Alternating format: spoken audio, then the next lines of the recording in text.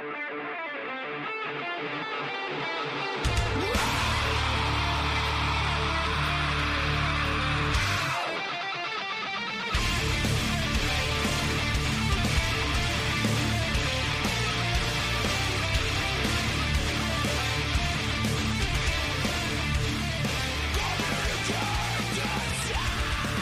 here we go. Today is Sunday, February 5th, 2023. God, it's like the future.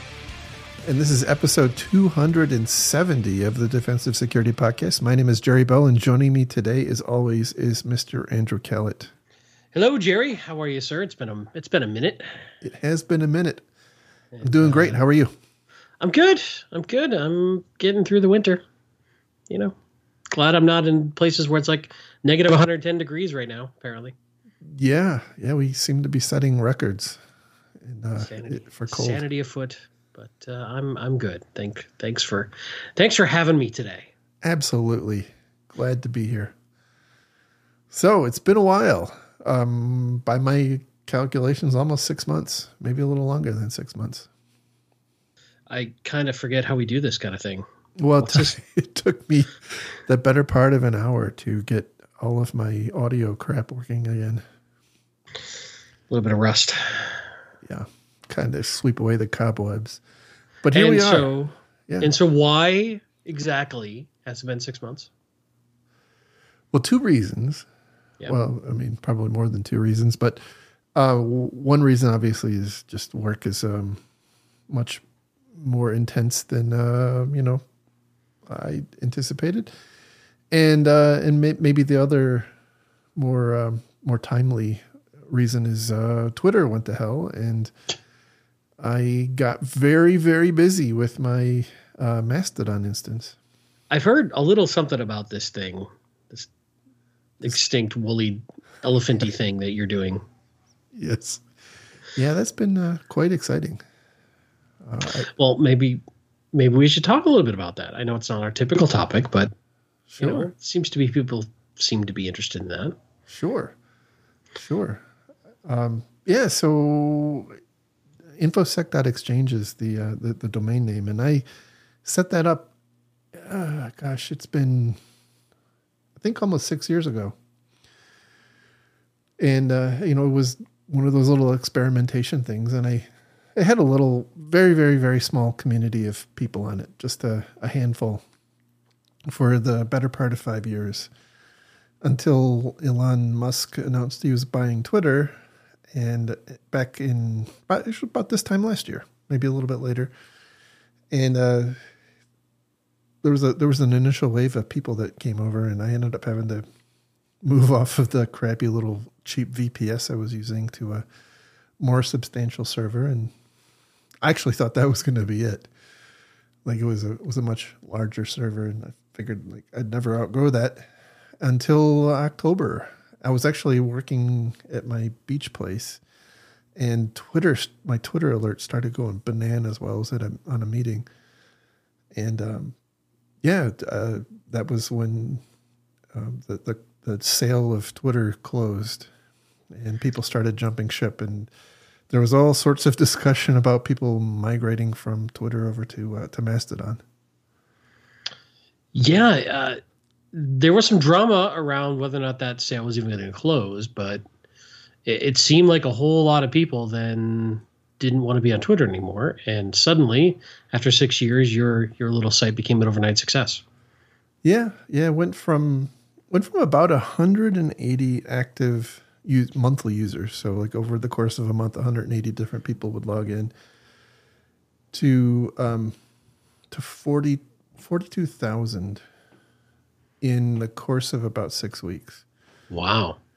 And it was a very exciting time of scaling and learning about performance tuning the innards of Linux like I had never known before. Because for those who don't know, this is all running on boxes you own, right? That you're running. This infrastructure isn't someplace else. You set it up and operate it. Correct.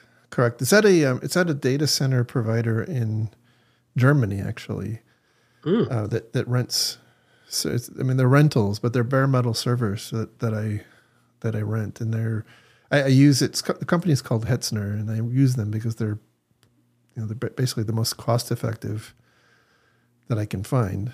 There's nothing particular that I love about them, although their service has been pretty good and they're cheap and reliable. So you're renting a bare metal box to run it as opposed to like a shared resource like a typical cloud provider. Correct. Interesting. And that's beneficial. Why? Because that seems to be contrarian to the entire cloud model everybody else is pitching these days. Why go bare metal? So holy cow, the CISO of a cloud company is running bare metal servers. I know. Right. Let's also talk about that for a second, that you're not only doing this, you're also working approximately 7,000 hours a week as CISO of a massive company. So yeah, you're a little busy. It has been busy, and hence why we haven't recorded a podcast in a while. That's fair. So a couple things. One is it's cheap, and two is it is really difficult to achieve the level of performance that you can get on a bare metal system with a shared cloud resource. Even like with a hyper scaled elastic. Yeah. So the answer is you could probably get there, but it would be far more expensive. Interesting. So, for example, at one point, the grand estate that was infosec.exchange had 16 bare metal servers. It was a very, very, very large. Because we had at one point around 12,000 concurrent people connected at any given time. So it was a pretty heavy load, and it's down considerably from there. It's about 4,000 now, and so I'm actually consolidated down to two servers, a 32 core and a 16 core, which is a little bit cheaper and easier to manage. But to get that same level of performance, it would have cost me 2 or 3 times what it costs to go over onto a cloud provider. Now the one the better, I guess the advantage over there is it's easier to scale. Like if I wanted to add CPUs, I don't have to rehome, and it's can be, not always, can be more reliable. Interesting.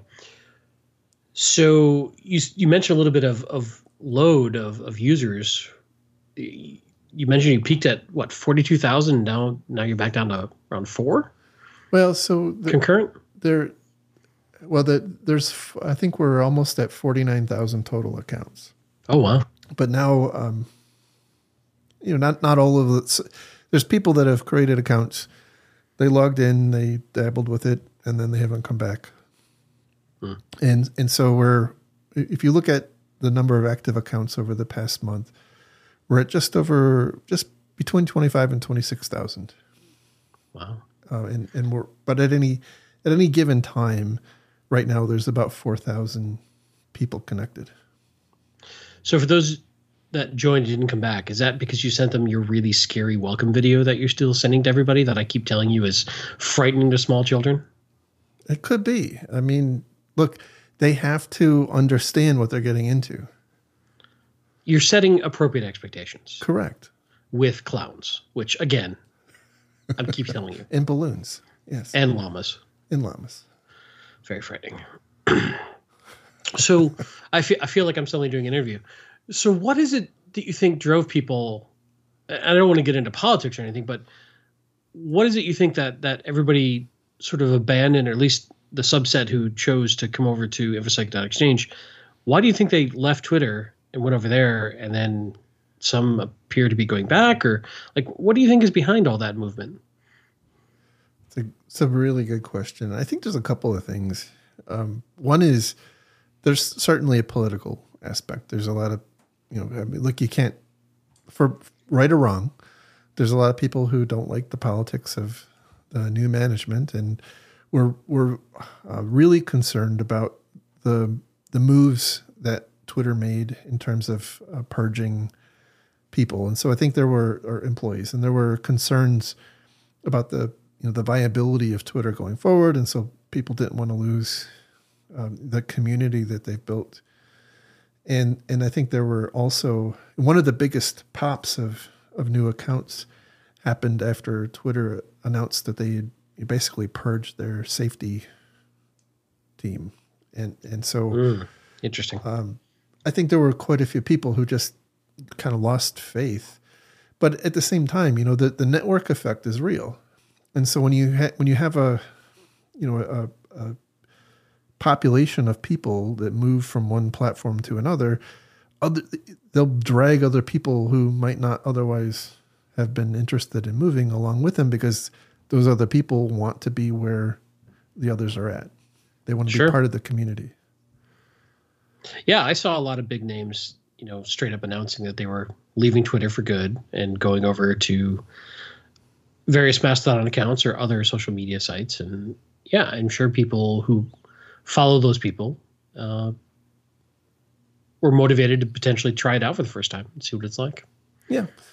Yeah. And I do think that there was a lot of people, look, I would have a hard time quantifying, right? But I think there's quite a few people who came over expecting complete parity with what Twitter had to offer in terms of search and, all of the other features, usability features, which just aren't there, and there's some design points of Mastodon and other Fediverse software that are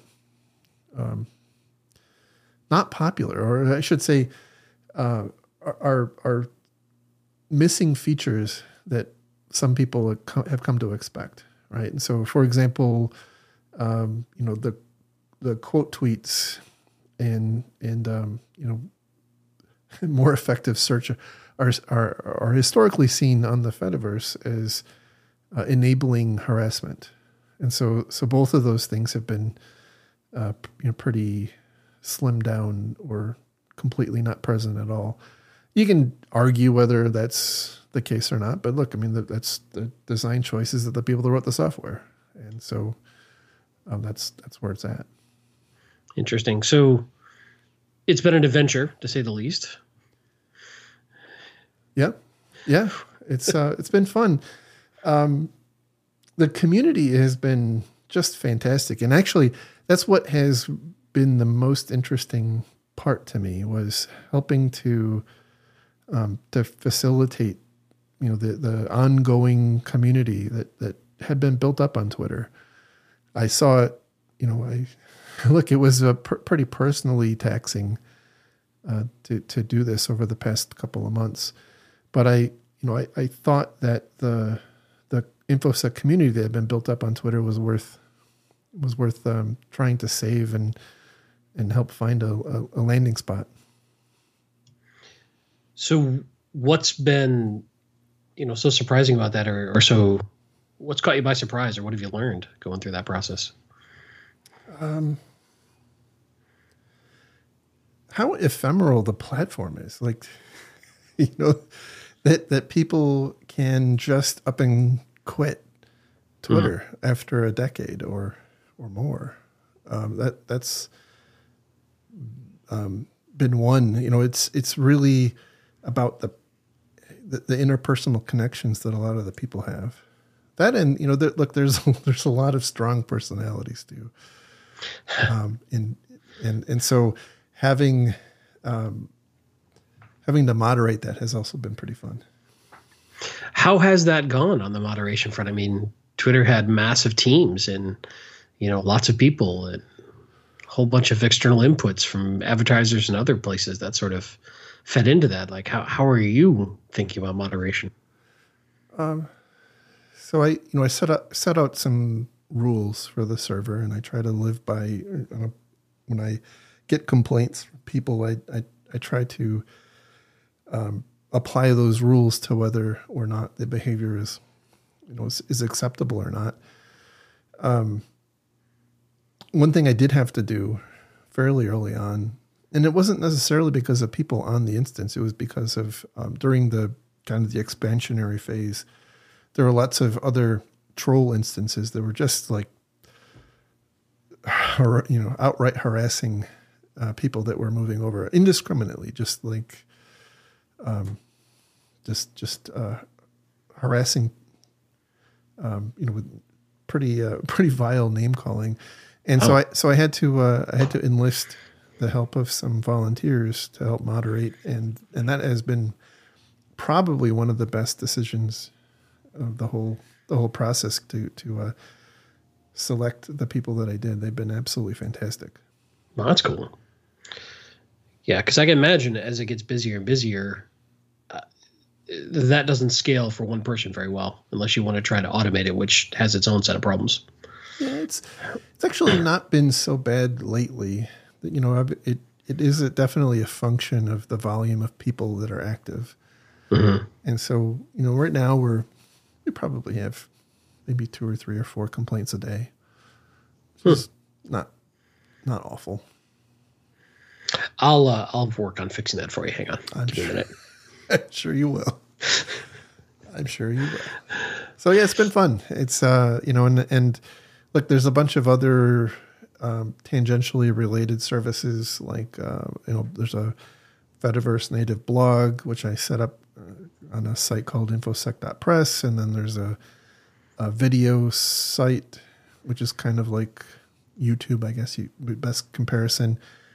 I created one of those on video.infosec.exchange, and then I set up a picture sharing service, which is kind of like, I was going to say Picasa. God, that shows how old I am.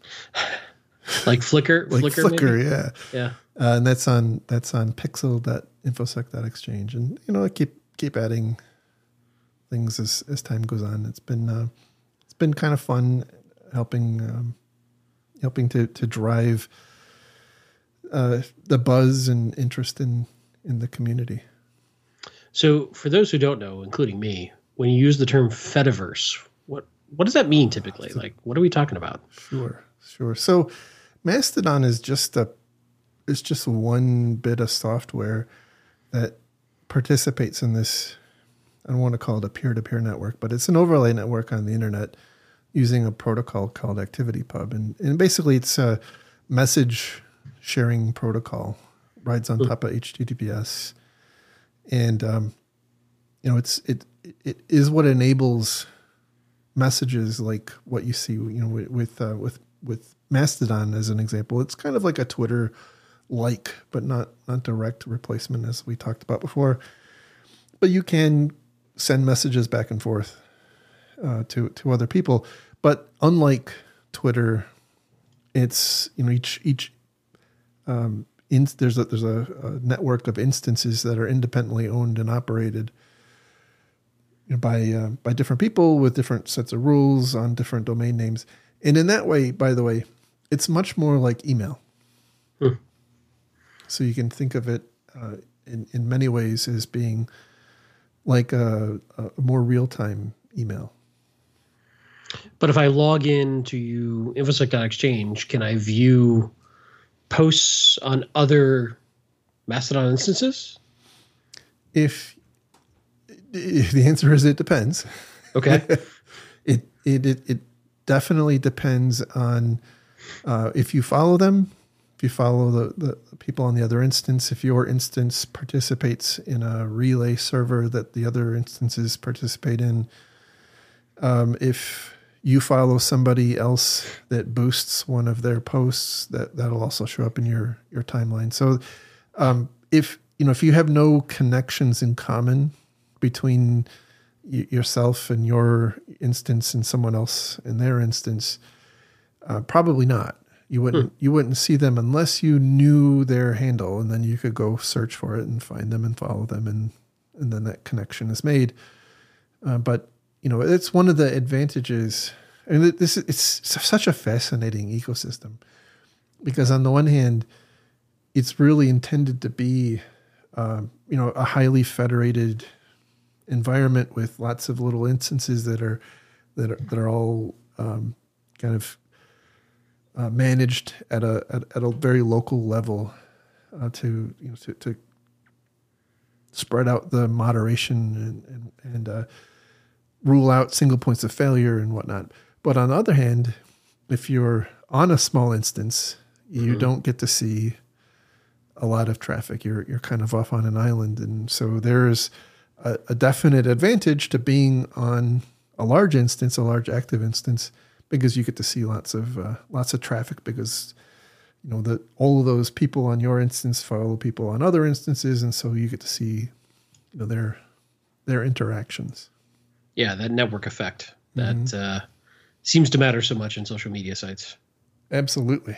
Yeah, that is interesting. So you, as the admin, do you choose which sites to federate with? Is it just like a global root server that's telling you about all the other federated possibilities, or how do they all know about each other?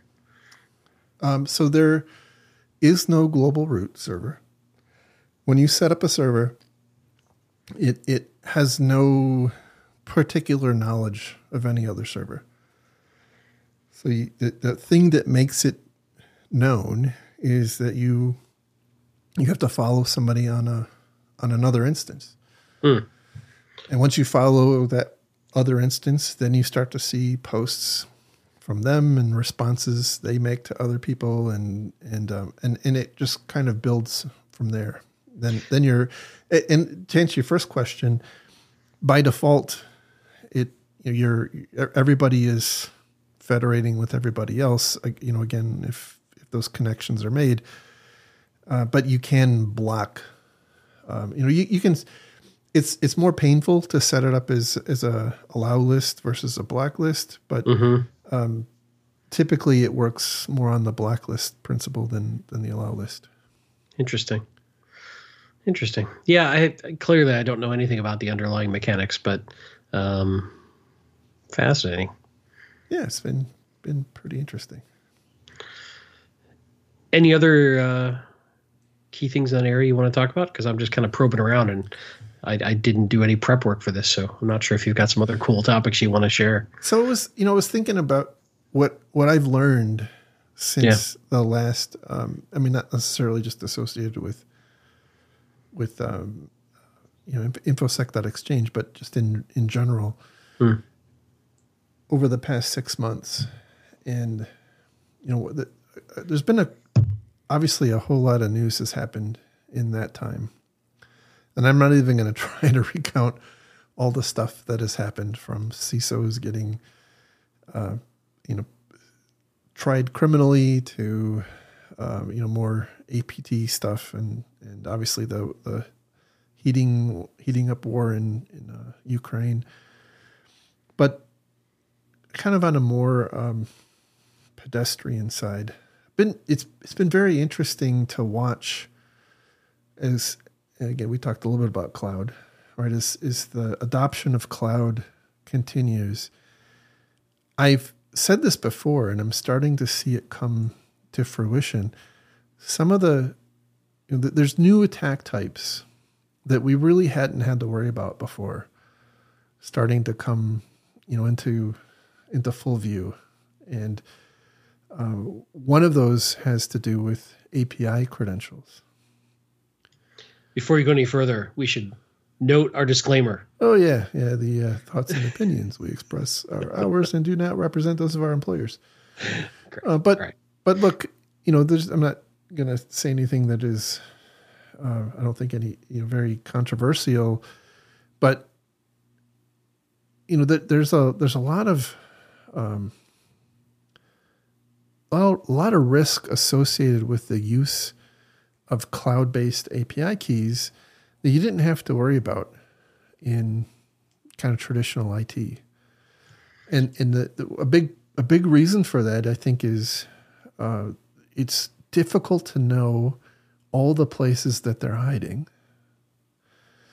And the access an adversary needs to leverage them, if they do find them, is often like just hanging out on the internet. Right? As soon as you find a key, quite often the endpoint that key can use is readily available to you wherever you are. And so that's it's kind of an exciting area of attacker defender innovation right now. So in many ways, it's almost like these API keys are just static passwords that are being set. Yeah. And once discovered, have often huge amounts of permission. And often the endpoint for that API is not protected in any way from the internet. So once you get the API key, you can do whatever that API key grants without really much other problem. Exactly. Yeah. Exactly.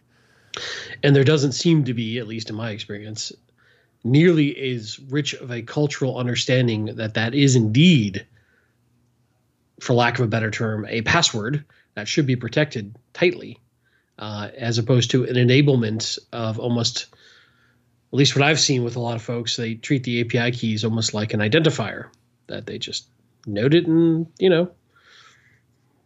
their script, or they note it in a text file, or they don't protect it nearly as tightly as they probably should if they really realized this was truly a passcode or password type enablement feature. Yeah, exactly. And so we see a lot of this coming into adversary hands through things like open source contributions. Where they're accidentally committed to GitHub or something. Because, like you said, people don't necessarily think about, all the code, the way that they're writing their code and potentially hard coding these API keys and then committing them into GitHub.com, and that's a big problem. And the bad guys are getting very adept at finding those. And it's also, by the way, further problematic because even if you do realize that you accidentally committed that key and then you commit a new version of your code without the key, that history is still there in your code repo. It never goes away. And then how difficult is it to rotate that key? Right. Which often is, that probably is the initial reaction people would have to hearing this. It's, well, just rotate the key. Well, what I've found at least is that is far more complicated than you think it would be. Yeah.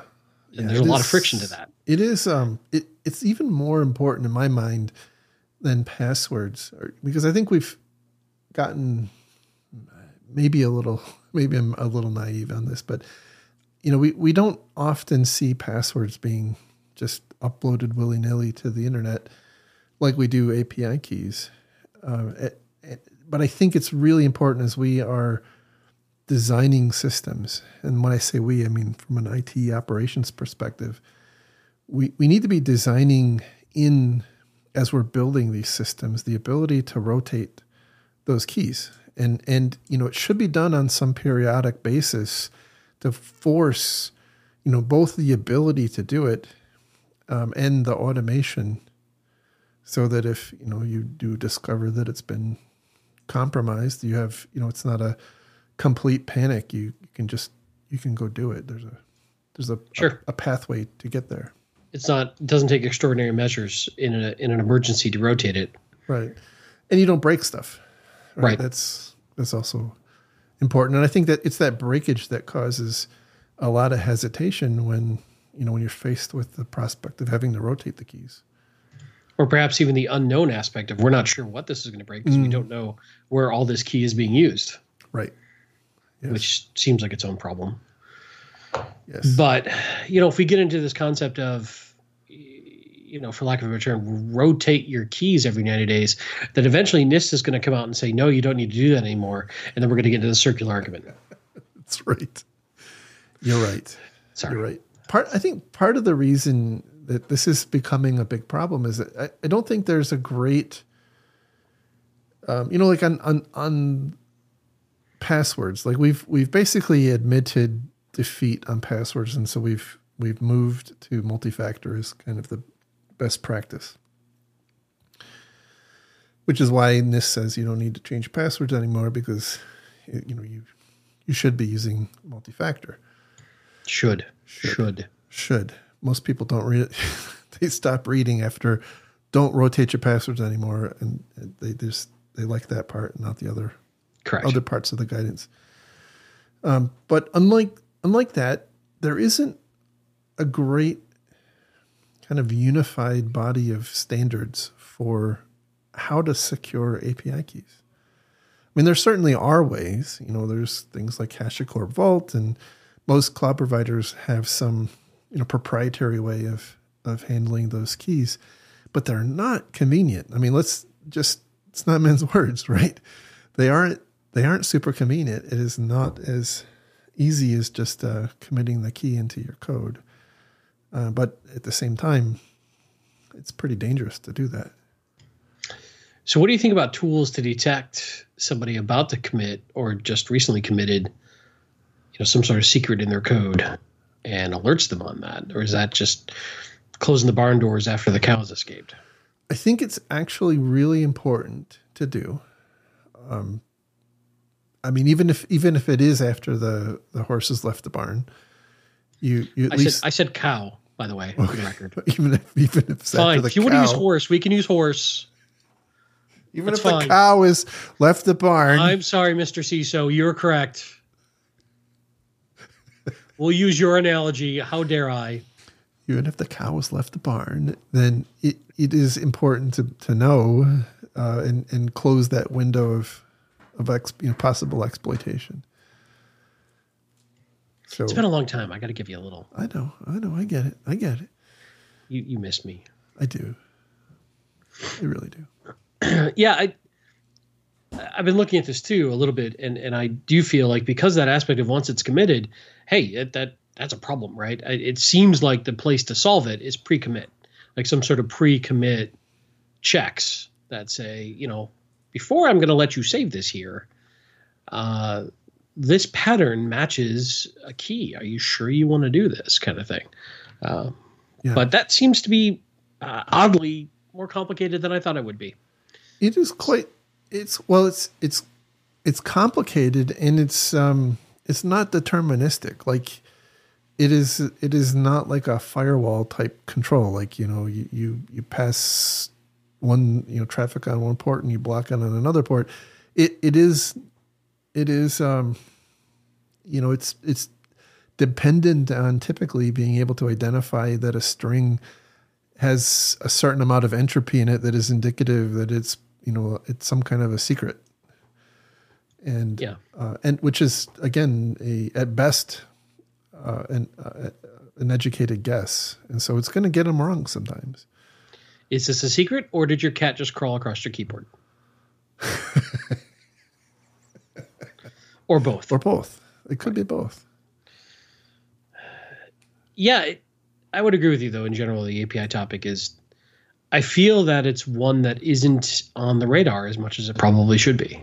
And we sort of enable a lot of things with APIs, but I don't think most people understand the risks associated with these API keys as intuitively as they do like passwords. Right. Kind of like what I was saying earlier. Yeah, so I agree with you. It's something that I think we're going to see a lot more of as more and more things shift to the cloud, because a lot of times these are service accounts kind of things that are different microservices talking to each other and are deep in the architecture of a project or a platform, and rarely do they surface until they come up to bite you. Mm-hmm. Yeah. So, I really think we have a lot of maturing to do in this area, both in terms of, education and in terms of, tooling to detect it to detect that it's being committed into code, like we just talked about. But I think also the control plane API access. Like I think that there's a lot of opportunities for improvement. For example, looking for an API call coming from a location that shouldn't happen, and that being indicative that your key has been compromised. And so look, Bob, going back to my friend Bob, one of the things he's done has been planting honey keys. And those honey keys give an indication of, what the adversaries are trying to do when they get a key, and that helps his organization, to figure out, what to look at what to monitor. Again, it's not it's not foolproof, but I think the big change here is we don't know all of the ways yet, and we may never know all of the ways, right? But we don't know all the ways that the adversaries are intending or will be using these keys. A lot of the ways that they're being used right now are pretty benign. I mean, yeah, they can cost you some money, but typically right now they're like spinning up servers to mine Bitcoin or Monero or crap like that. Now, certainly, there has been instances like what happened with Capital One where, they do something much more nefarious.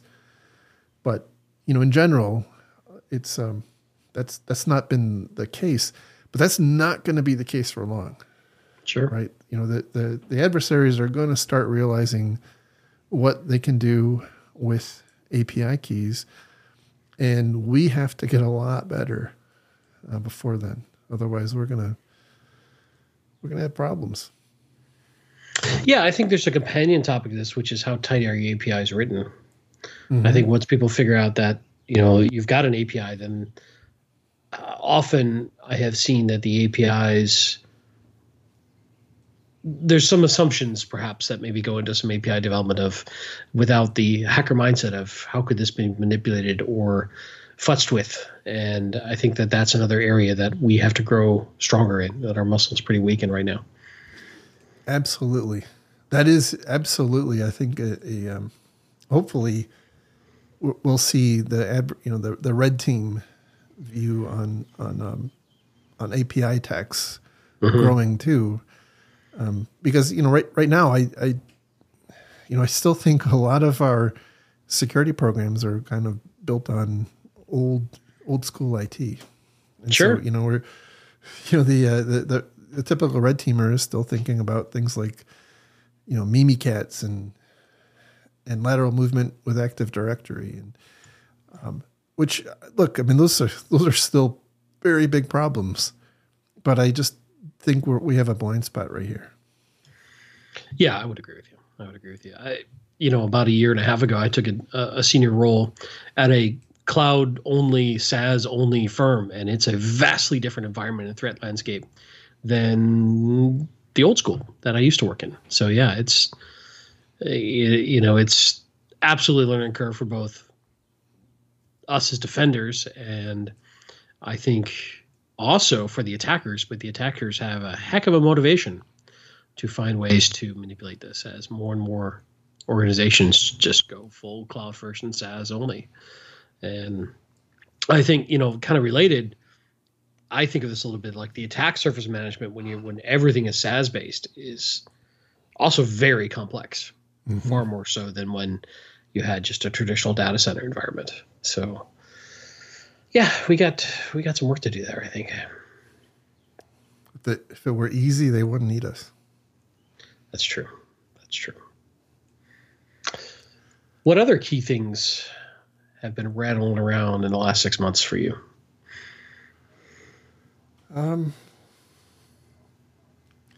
The amount of regulation that is sprouting up around the world related to data privacy, to critical infrastructure, and security in general is both encouraging and alarming. Do you think it's helpful? I think it's helpful in so much as it forces organizations to reckon with it. We can't ignore it. We have to do something. The challenge comes down to some of the, I guess I'll call them incompatibilities in some of the different rules from different countries. A great example is what happened in Australia. And this is like third-hand information, so take it for what it's worth. But, there's been a bunch of high-profile data breaches there in recent months.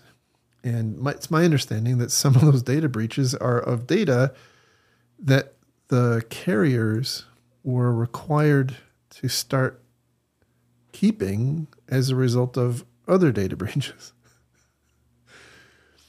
And so, there's the unintended consequences of rules. India is another example. They've set out some rules related to log retention, and that's kind of antithetical, by the way, to what the GDPR requires.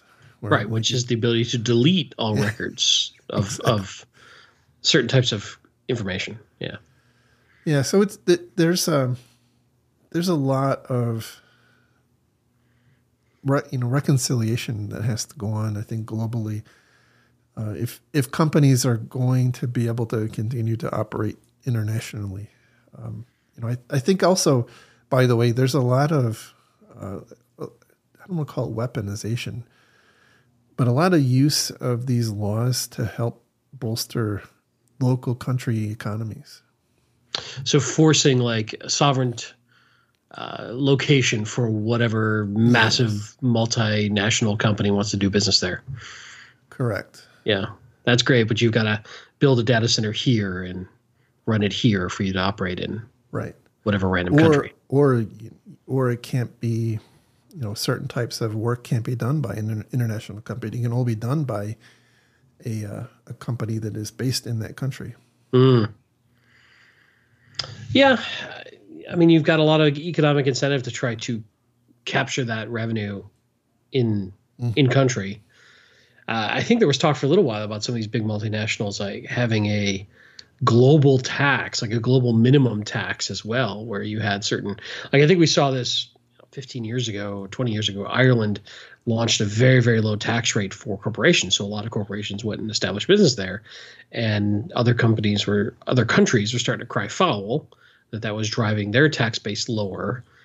And, so I probably similar but different sort of problem of how do they capture jobs and tax base for these big multinational corporations. Mm-hmm. Yep. Which is why I just, I'm just going to sell flowers, I think. It's a good plan. In my county only. It's a good plan. It gets very complicated. Without sharing any details, I know that the company I work for does a lot of work in Europe, and the amount of confusion in general still about people in Europe thinking what they think GDPR does.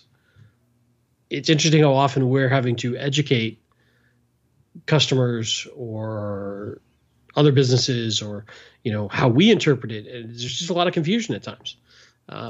Without, I don't want to go any deeper than that,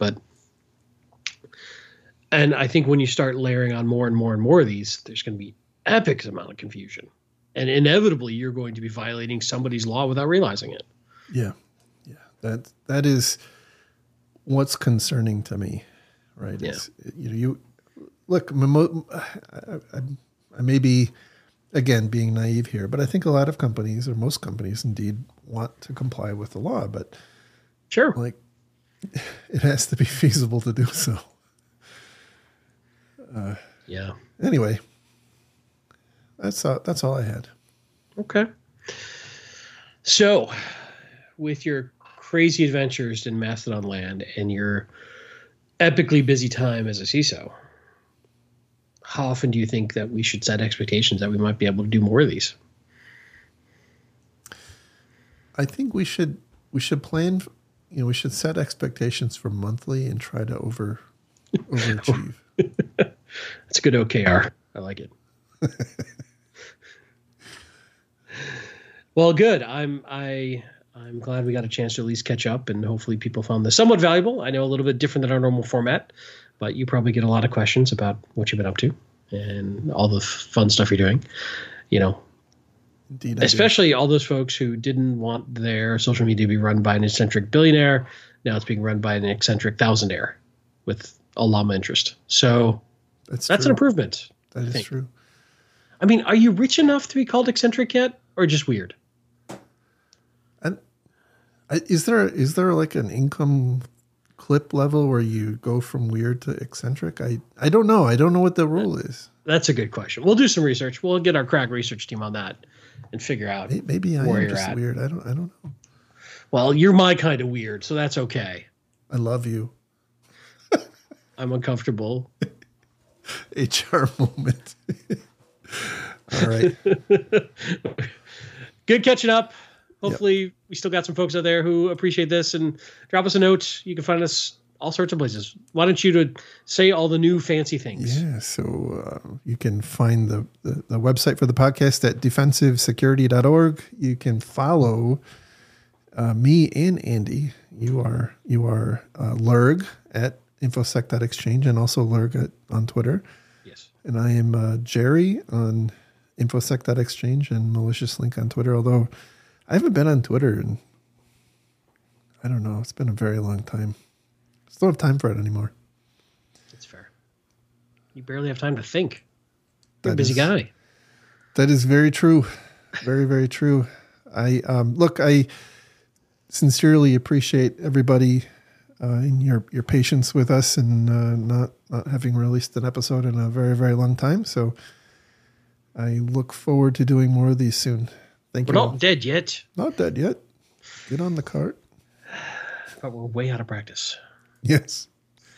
Yes, we are. Well, great talking to Jerry. We'll do it again soon. All right. Take care. Bye. Bye.